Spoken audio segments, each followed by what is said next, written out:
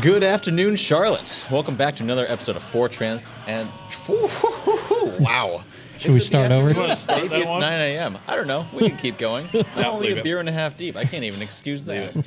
Welcome to 4 Transplants and a Microphone. Today we are back with a total of 4 transplants from actually all over the country. We've got a pretty good spread today. We are talking workplace leadership down to the doers and everything in between. It's kind of interesting in the small business world. We've all been in the corporate world, and it's been interesting there, too. First, round the table, we've got some returning guests today. Starting off, myself, Jack Tompkins with Pineapple Consulting Firm. We've got, as always, Brandon. With Superior Data Solutions. We've got a returning guest, Matt Shields. Hey, y'all. And we've got returning guest, Chuck Cooper. Good afternoon. Matt Shields with Chime House Media, Chuck Cooper with Whitewater Consulting. So, Brandon, I think you started this topic with a pretty good example. And let's start there, and we'll cue it up from there. Okay, so my quandary that I've always seen is Quandary. there is That's a $5 word right there. There's a top level management, and then there's kind of that middle management, and then the people that are doing it every day. Right. And there's always a huge disconnect between what comes from that top level management to what actually hits the people doing the work. And it's crazy to me that they dictate these things and don't give anyone the tools to accomplish what needs to happen. Hey, go do this, figure it out, and if you figure it out wrong, you're wrong. Well, and it's somehow their fault that it's failed because it's not, you're not given the right tools. Like, I gave an example of a company I work for. You needed a minimum of 3 people to work in this particular department, and then they give you all these weird programs that take even more people, and I don't even have enough people to staff the 3 that it takes to do the work that needs to get done. And it's like, how am I supposed to add all this on top of everything that's given to you? Yeah. It's like, you can keep adding stuff on. It's the minimum's not getting done because we don't have enough people. It's like, so where does that disconnect come from? Right. Where does it, well, I know where it comes from, but how do they deal with? Where does it break? Yeah, where it breaks at the bottom, and then the top blames the bottom. Right. Chuck, you're in HR.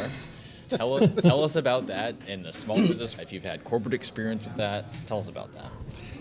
So I've had the opportunity over the years to really set in that C-suite, and as from a business owner role, and to be able to kind of have a group. I think my largest company I was a part of, we had about 60 employees. But so we had basically the ones that were in the office, the managers in the office, and then we had a couple of managers that was actually in the plant, and then we had all the workers. And I will say, there's many times we tried to do our best in some cases to realize kind of what was going on, but the disconnect oftentimes took place between the C-suite and the manager is where things start to break down. Okay. I think in today's world, though, as I look at companies I talk to, I was just thinking about one of my client issues a couple of years ago was where there was a major disconnect between the frontline employees and the C-suite. The reality in that situation was there was a breakdown in communications, and there was also the lack of training on behalf of the managers. Mm-hmm. So the managers served as a barrier to take the issues that the employees were bringing and getting that to the C-suite. Okay, 2-parter. How often does the typical scenario of like the best sales rep becomes the manager but has no managerial skills? 2, does that always work out poorly? I see this every day, and it's one of the things that drives me crazy because the truth is that's what happens. Yeah. That's our natural progression is we become a superstar in our role. So ultimately, our next step for promotion is we become the manager. And the reality is most of the time we don't have the people skills to really lead those teams effectively. Right. Or sometimes even the want.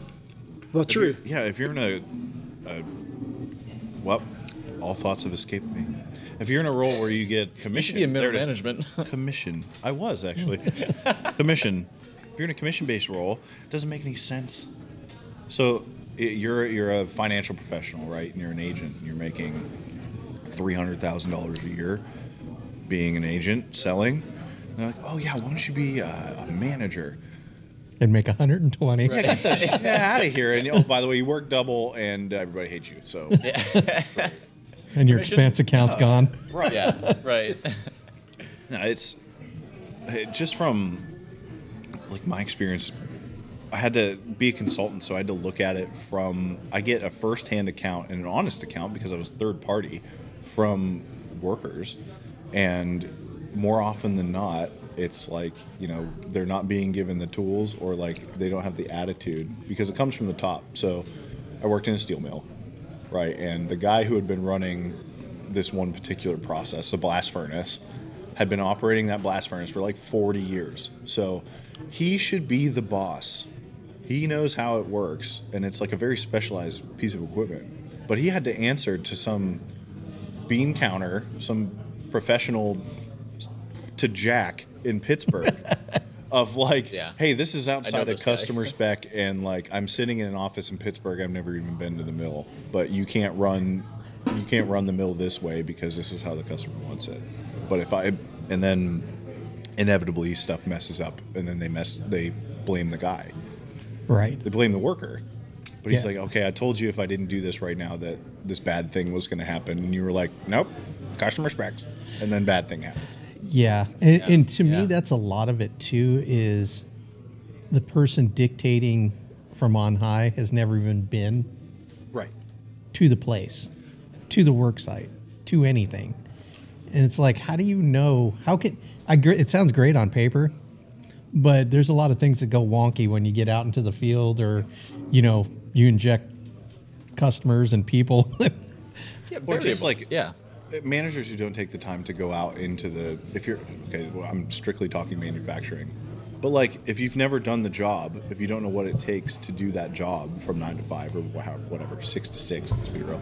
But if you don't know what that takes, what that entails, what you're thinking, what you're smelling, doing, whatever, the whole of it, how can you make any calls on if someone messes up or not? And so this is the thing that we were talking about with Chuck, that the person who has done the best at the thing should then lead the team. Not necessarily. But not necessarily. But they have the experience. And I could see the chicken or the egg, whose fault, and blah, blah, blah. I see that. It's like some football players are great football players, but they're horrible leaders. And they don't want to lead. They want to do their job. Some people just want to go to work, punch the time clock, put their hours in, go home, be left alone. Yeah, I was just talking with the guy. He's actually a business coach the other day, and he was working with a professional sports team, and they've got one of the guys on the team they've designated to be the captain. And the reality is, when you do an assessment on that individual, he's not wired. He doesn't want to be the captain. No. He wants to be able to do his job. Yeah. You ever seen that Navy SEALs chart, how they pick a leader? So how they pick Navy SEALs, it's really interesting. So like they have it's a two-sided chart. It's like just a line chart. And one, it says trust, and the other one says performance.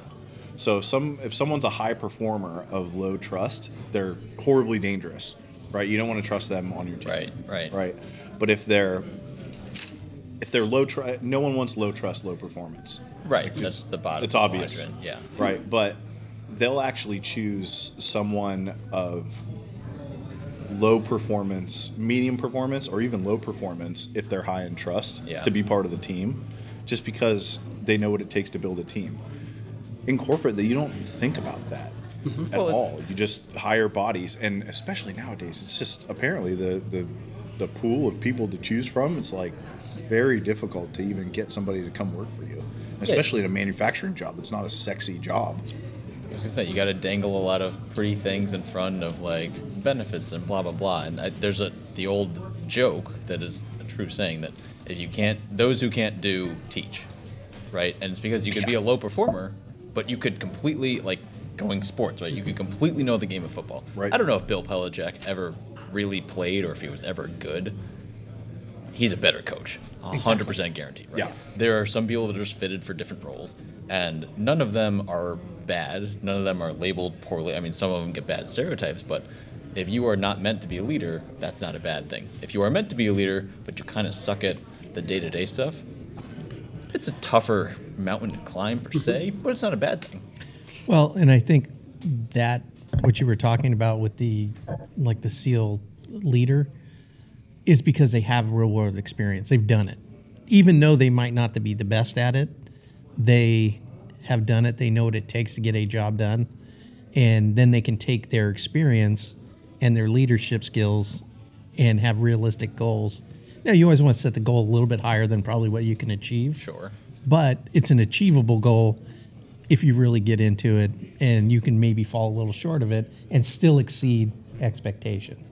When you have someone who has zero experience and only knows book or only knows their certain part of the thing, and they're dictating out to everybody else what they should be doing, that's where the failure, I think, is the biggest. And one that stands out in my mind is there was a bunch of laborers and they were complaining they couldn't do something. They couldn't dig this hole because of something. Guy in a suit and a tie and dress shoes said, "Give me the shovel and get the F out of the way." Got down there, dug the hole, squared it off, threw the shovel at the guy and said, "I don't ever want to hear that again," and walked out. And I was like, dude, that's a mic drop right there. Yeah. When you first said that, I was like, red flag, red flag, red flag. Oh, damn. Yeah, but because he has the experience. And I get from the top, all you probably hear, "Oh, we can't do this," and I've heard that, just, it's like, "Oh, we can't. Well, that's probably the difference between people who are elected captain and appointed manager. Oh, good point. phrasing. Yep. That wording is absolutely, it's really, you're spot on with what you said. Yeah, and that's within small businesses too. Does that take more of an effect with a smaller company, or therefore smaller team, or a bigger effect with a smaller team? I think that's a bigger effect on smaller team, for sure. I would think so too. Well, your attitude reflects it. The more time you spend with people, and the more you're an integral cog, and then you wear a bunch of hats, your interpersonal relationships matter way more. If you're just showing up to work and you're doing your whatever, your 1/11th, that's an old football saying. Yeah. If you literally just shut up and do your job, and then you punch in, punch out, that's also great, very needed. But if you're doing a job and you have to do multiple things, like in a small business, you're going to need to ask some questions, and you're going to need some support, and you're going to have to be interchangeable in those things. And it's quite difficult. Yeah. I find it difficult. I work with my wife. So there's tons of stuff I don't know, and I'm very much does well under instruction. She does not want to be my boss. Right? Yeah. So she doesn't want to teach me. She doesn't have the patience to teach. So she just, more often than not, just teaches herself how to do stuff and just does it on her own. Yeah, and I think I see that in small business as well. If a lot of times, again, based on generations, the younger generation, they're looking for their employers to provide them with the tools and the training to be able to sharpen their skills. Right. And if they don't provide it, a lot of times the younger people will go out and get it on their own, whereas a lot of our generation typically will not. It's weird too with this younger generation, but on the job, job onboarding and training has been the same since 1940s. After the war, right? It's the same thing. Here's a book, read the book. Here's a video, watch the video. Got it? Sweet. Yeah. And it's just And then the next day, you've been here a day and you don't know what to do. Right. Yeah, it's I've been reading a lot about your subconscious mind, how it works. So you operate more than 70% of your day in your subconscious. Oh, yeah. And your subconscious is formed when you were little. So if you don't there's only a few ways you can change your subconscious mind, and one of them is the easiest way. It's hypnosis, listening to stuff while you're sleeping and sort of your brain wavelength, complicated stuff, or muscle memory. So you have to repeat these behaviors. So when you're talking about these behaviors driving values and all these things, the behaviors have to be not only reinforced but encouraged, and it's like training a dog. Well, that's probably, the time. right? It is.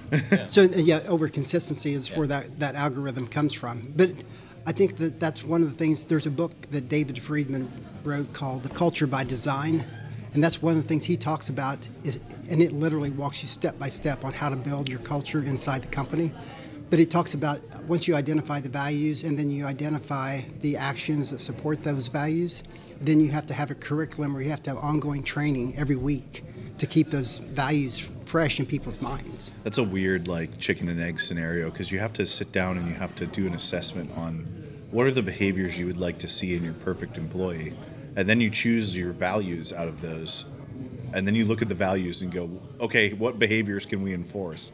It's this weird cyclic thing. Constantly. Yeah. If you can find a leader in the company that inspires, it's a much easier task, because people will fall you off a bridge. If you inspire and you can show that you know what you're talking about and it can be done, Yeah. people will follow you to the end of the earth. People also want to be feel like they're valued, right? Like Correct. their opinions matter. They want to be heard. They want to be Right. seen. Sure. Yeah, and I feel like also a lot of people are motivated by, especially younger people, are motivated by time or money. Like they don't give a shit about a pizza party. Right. They want more time off, or they want more money, Exactly. right? Or both. Or like sometimes, I heard a guy in that executive forum talk about like, yeah, well, if we did it, the guys did a whole lot better last year because we had a lot more overtime, and so morale's down right now. So it was like, okay, so if they do really well, the only reward they get It's more is money. more work. Yeah, exactly. And I think that's, but I'm seeing a shift right now. Since the pandemic, I'm seeing a shift from that because that is the mindset that has been in place for decades. And I think that we are seeing more of a shift toward that balance, and we're trying to realize that if I'm a manager of a team, that if I have 10 people on my team, I'm not managing one to the entire team under the same rules and guidelines. We're managing 1-to-1 versus Yeah. 1-to-10. So Are you noticing a weird pendulum shift when it comes to like the working from home thing, like working remotely, about people valuing their time away from work more? And it's just this weird, like, it's old, it's biblical, like that never-ending toil of like, you got to work hard. That's the only way to get ahead, Yeah, which is partly, but also it has some form of truth to it. Like you do have to put whatever, not necessarily the hours, just quality work in Yeah. to Correct. get what you want. I go ahead. I've said a lot of. I mean, in the past, we've looked at trying to measure whether an employee is really good or not based on they were in their seat, 8 hours a day, 5 days a week, not Right. really paying attention to the quality of the work that gets done. Right. And so Right. there's a lot of times you could spend 8 hours, but it really, if you did quality work and you did it effectively, you could get it done in 4 hours. Yeah. Right. And that was one of the things I heard. It was some kind of meme or like little video. And I think I had mentioned in another podcast where this guy's taking off on his bike. It was getting ready to do, it's the start of a race. And it said, don't be mad at the results you didn't get for the work you didn't put in. And it's like, yeah, it doesn't have to be 100 hours a day. You could practice crappy for 100 hours a day and Right. still come in last. So Correct. practice smart. Yeah, see golf. Yeah. Yeah. Do it right, learn. And like I said, it is repetition. It is hours. Don't think you're going to shortchange unless you're just Tiger Woods or something that's, a freak of nature that has the skill already. But he put in a ton of work. Like, Absolutely. Yeah. It's also the weird thing, like where people, the longer time you put in, you get. I've seen it 100 times. Like you get a 3% raise every year for 40 years, Oh, and is then that give the you a worst? watch, and then you go home, and then you die. Right. Exactly. No, you're right. I've seen it over and over. That's Yeah. called Yes. that's called the movie Ohio. Yeah, right. We had a family friend. We had a family friend who worked at General Motors for a really long time, and he put off his whole life, never took a day off, and they bought a retirement home in Boca Raton, and the day he came home, he went to bed and woke up the next morning and had like a spell, like fell down the stairs, didn't know where he was, what was going on. They thought it was head trauma. He had early onset dementia. Jeez. He died 5 years later. Had no life. Literally. So sad. you don't know, right? So these people you're trading time. Okay, this is my favorite part. I did a math problem. Yes. You like that? Go on. The math Everybody shut problem. up. And you can double check my math here because I've said it 100 times, but again, I'm not sure.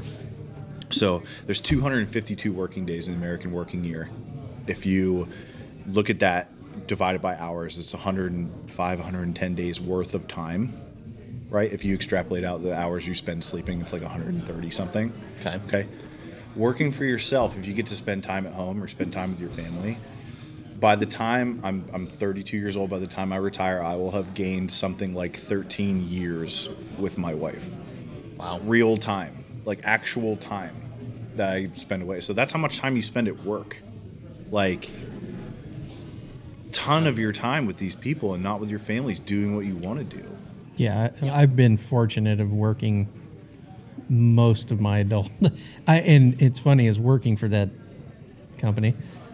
What the factor was that made me quit and decide I got to do something else was I was sitting in a damn department, 8 o'clock, Super Bowl Sunday. Everyone's having a great time, and there's nobody in the store. And I'm like, what in the hell am I doing? This is stupid. Yeah. I could be, and I was just like, I'm not going to do this. I'm not, the same reason I got out of construction. I got a family. I need to have steady income. was the same decision. It's like, I'm not going to spend the rest of my life. And I was looking at the managers, make great money. But guess what? They don't have a life. They live at the store. It's like, I don't want that either. So I've been super fortunate from when my kids were born till now, where I've worked from home. Yeah, and I feel like, is that happening? So like with managers now, like if you have a younger workforce and they value this, and it's all of them that value it, not some of them. It's like I think even the more seasoned generation has seen that in the last 2 years, that there is definitely value, and if they could go back and redo those last 20 years, they would do it differently than the way they did it.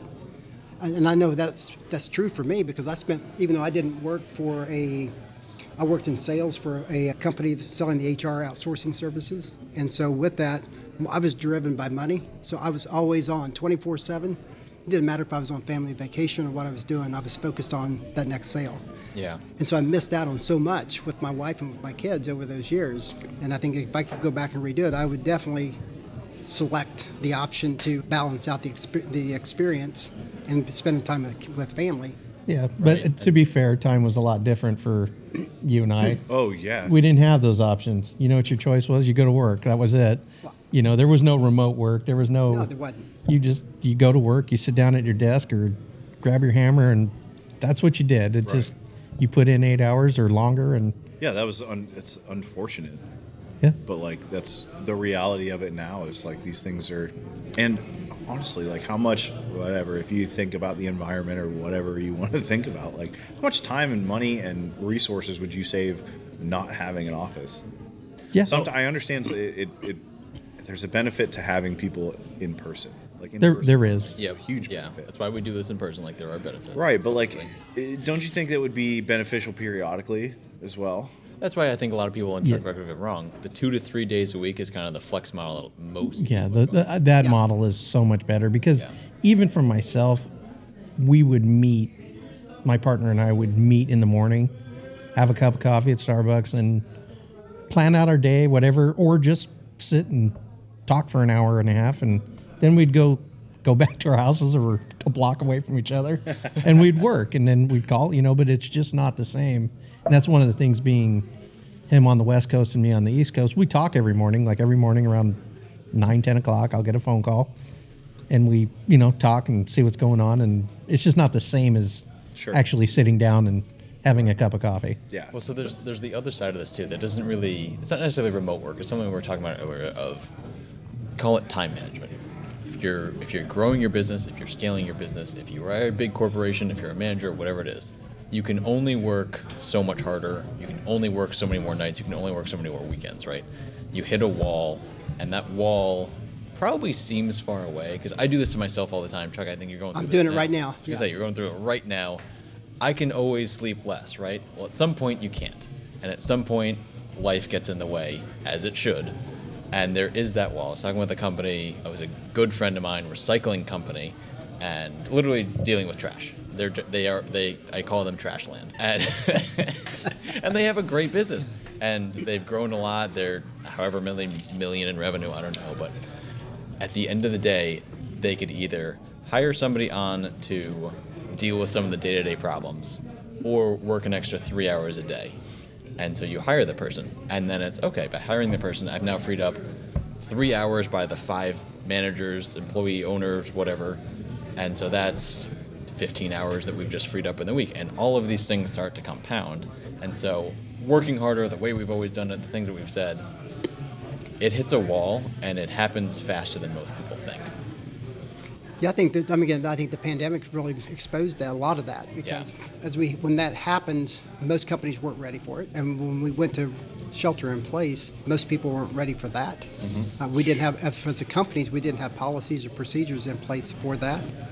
But what we found as we adapted to that was we could actually work throughout a 24-hour period We could actually work when we needed to. We could take breaks when we needed to. Breaks. And there was a balance in there. Yeah. What's that like? That's really the thing. Like, you're not sitting there. Although, like, and then some people try to do the hybrid thing. It was really terrible. My wife worked for a financial firm, and they had meetings from 8 to 6 on Mondays and Fridays. Bookend the weeks. No. From literally back-to-back Zoom meetings, and meetings that could have been emails, right? Like no matter what, we're meeting here.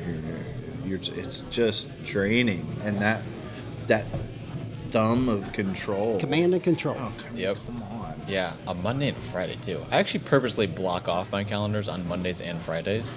Like, if you really need to meet, I'll meet, and I have some regular meetings, and they checked all the right boxes and stuff. But if you're some Do you have money? random person, are you paying me up front? Okay, Monday morning, let's talk. Monday morning, 8 o'clock. Let's do this. I try not to take meetings before 10 a.m. on any weekday. Same for me. Yeah. Yeah, I Because literally we can. get up. This is going to piss a lot of people off. I get up, and we don't work before like 11 unless we want to. Yeah. So we get up and we spend quality time together. Like, we make breakfast, and we take the dog outside together, and we have coffee, and then we talk about like anything but. Right. We'll watch TV for a little bit, whatever. Read, meditate, do whatever you gotta do. And then you start talking at noon. And you kill it in the evening. Like, we find we're more productive in the evening. But if you're a more like evening productive person and you work a 9 to 5, tough. Yeah, that's just not an Like, option. nope, It's just not an it's option. square peg round hole all the time. And that's why I use that example with my clients, because I'm an early morning person. Yeah. But when I go to bed, it's like I'm lights out at that point. Yeah. Till 5:30. My wife, she stays up till midnight, 1 o'clock. But she would rather stay and sleep till 7:30 or 8 Right. o'clock. So when we look at our employees, they're the same way. Yeah. Some are going to be much Yeah. more effective early in the morning. Some are going to be more effective at night. So give them that. Again, use those resources as effectively as possible. Yeah. Some of my best work is from the hours of 8 p.m. to midnight. Okay. And it's not because I'm not getting emails at that time, which I'm not. It's not because if I'm with somebody, they're asleep. It's none of that. It's just that happens to be the most productive time for me. Yeah. I'm like, yeah, I'm probably watching the Yankee game if it's on, or like whatever live sports are on or some. I am wildly productive, and I'll still send emails. I don't expect a response from anybody until the next morning, and that's totally fine. They know I don't expect a response. It just works that way. And I think that flexibility matters a lot. I think that the other thing we're seeing a big change in is the way we use that office space. So right now, it used to be we had cubes where everybody would come in and Yeah. sit down, and now we're using that more from really a place of collaboration and allowing people to come meet for a short period of time and then go back. Kind of like you were talking about, Brandon, with your partner. Yeah, just Yeah. doesn't need to be an all-day thing. No. Yeah. Sometimes it doesn't even be business. It does be business. It's just, Yeah. connect and get on and do your thing. Exactly. It's as simple as that. I think we'll wrap up on that point too. But there's a lot of flexibility in the workplace today. I think is maybe the common thing that we've talked about, and A change for the good. a change for the good. And everything from we started with, from the leadership passing down the telephone game to the people doing the work. Flexibility applies there too, I think. Yes. The great thing is with the younger generation coming in, more the Gen Zs and millennials coming in, you're going to see that trend continue on. Oh, yeah. Much more. It's going to get way better as they get into leadership positions Right. in about 5 years. Yeah. These kids are what, 25? 20, you got the millennials. The oldest millennial right now is about 41. No, I'm What- talking what's about But the Gen Z. What's the youngest Yeah, millennial? Gen Z should be the youngest. Yeah. Well, I guess overlapping with Gen Z at that point, but They're probably going to be early 20s right now. It's going to be. So you give them 5 more years. yeah. Yeah, they'll be in some leadership roles. Right. Yeah. And the cautionary tale is you can have all that fantasy land, but you still have to put in the work. Yeah, right. Yep. Yeah. That's the one issue I have is everyone wants all this fantasy, and it's like, the work still has to get done. Yeah. Well, a lot of people also like sell that generation short of like they don't want to work. Oh, these kids don't want to do anything. Like those YouTubers, say what you want about those YouTubers, but they spend like 11 hours a day making content. Yeah. It might not it's- look like work, but It is. Those ones that are monetized. Oh my God! Try to make content. Try to make some up on your. Try to on go the top of your viral. head. Yeah, right. Let's say you're doing a podcast, by the way. It takes a couple hours to do it, and then you got to edit it, and then you got to post it. Yeah. Not that I know from experience, but Yeah, right. The harder you work, the luckier you get. yeah, turns out. Yeah. Thank you to Boardwalk Billies. I You cannot okay? do these intros and extras today. Thank you to Boardwalk Billies off the for hosting us again in the University area. They have been great. Chuck and Matt, real quick. Matt, where can people find you? Oh, chimehousemedia.com or queencitybnb.com. And Chuck? whitewaterconsulting.net or chuckcooper.info. Yeah, right. Thank you so much, everyone. If I had a perfect day, I would have it start this way. Open up the fridge and have a tall boy, yeah. Then I'd meet up with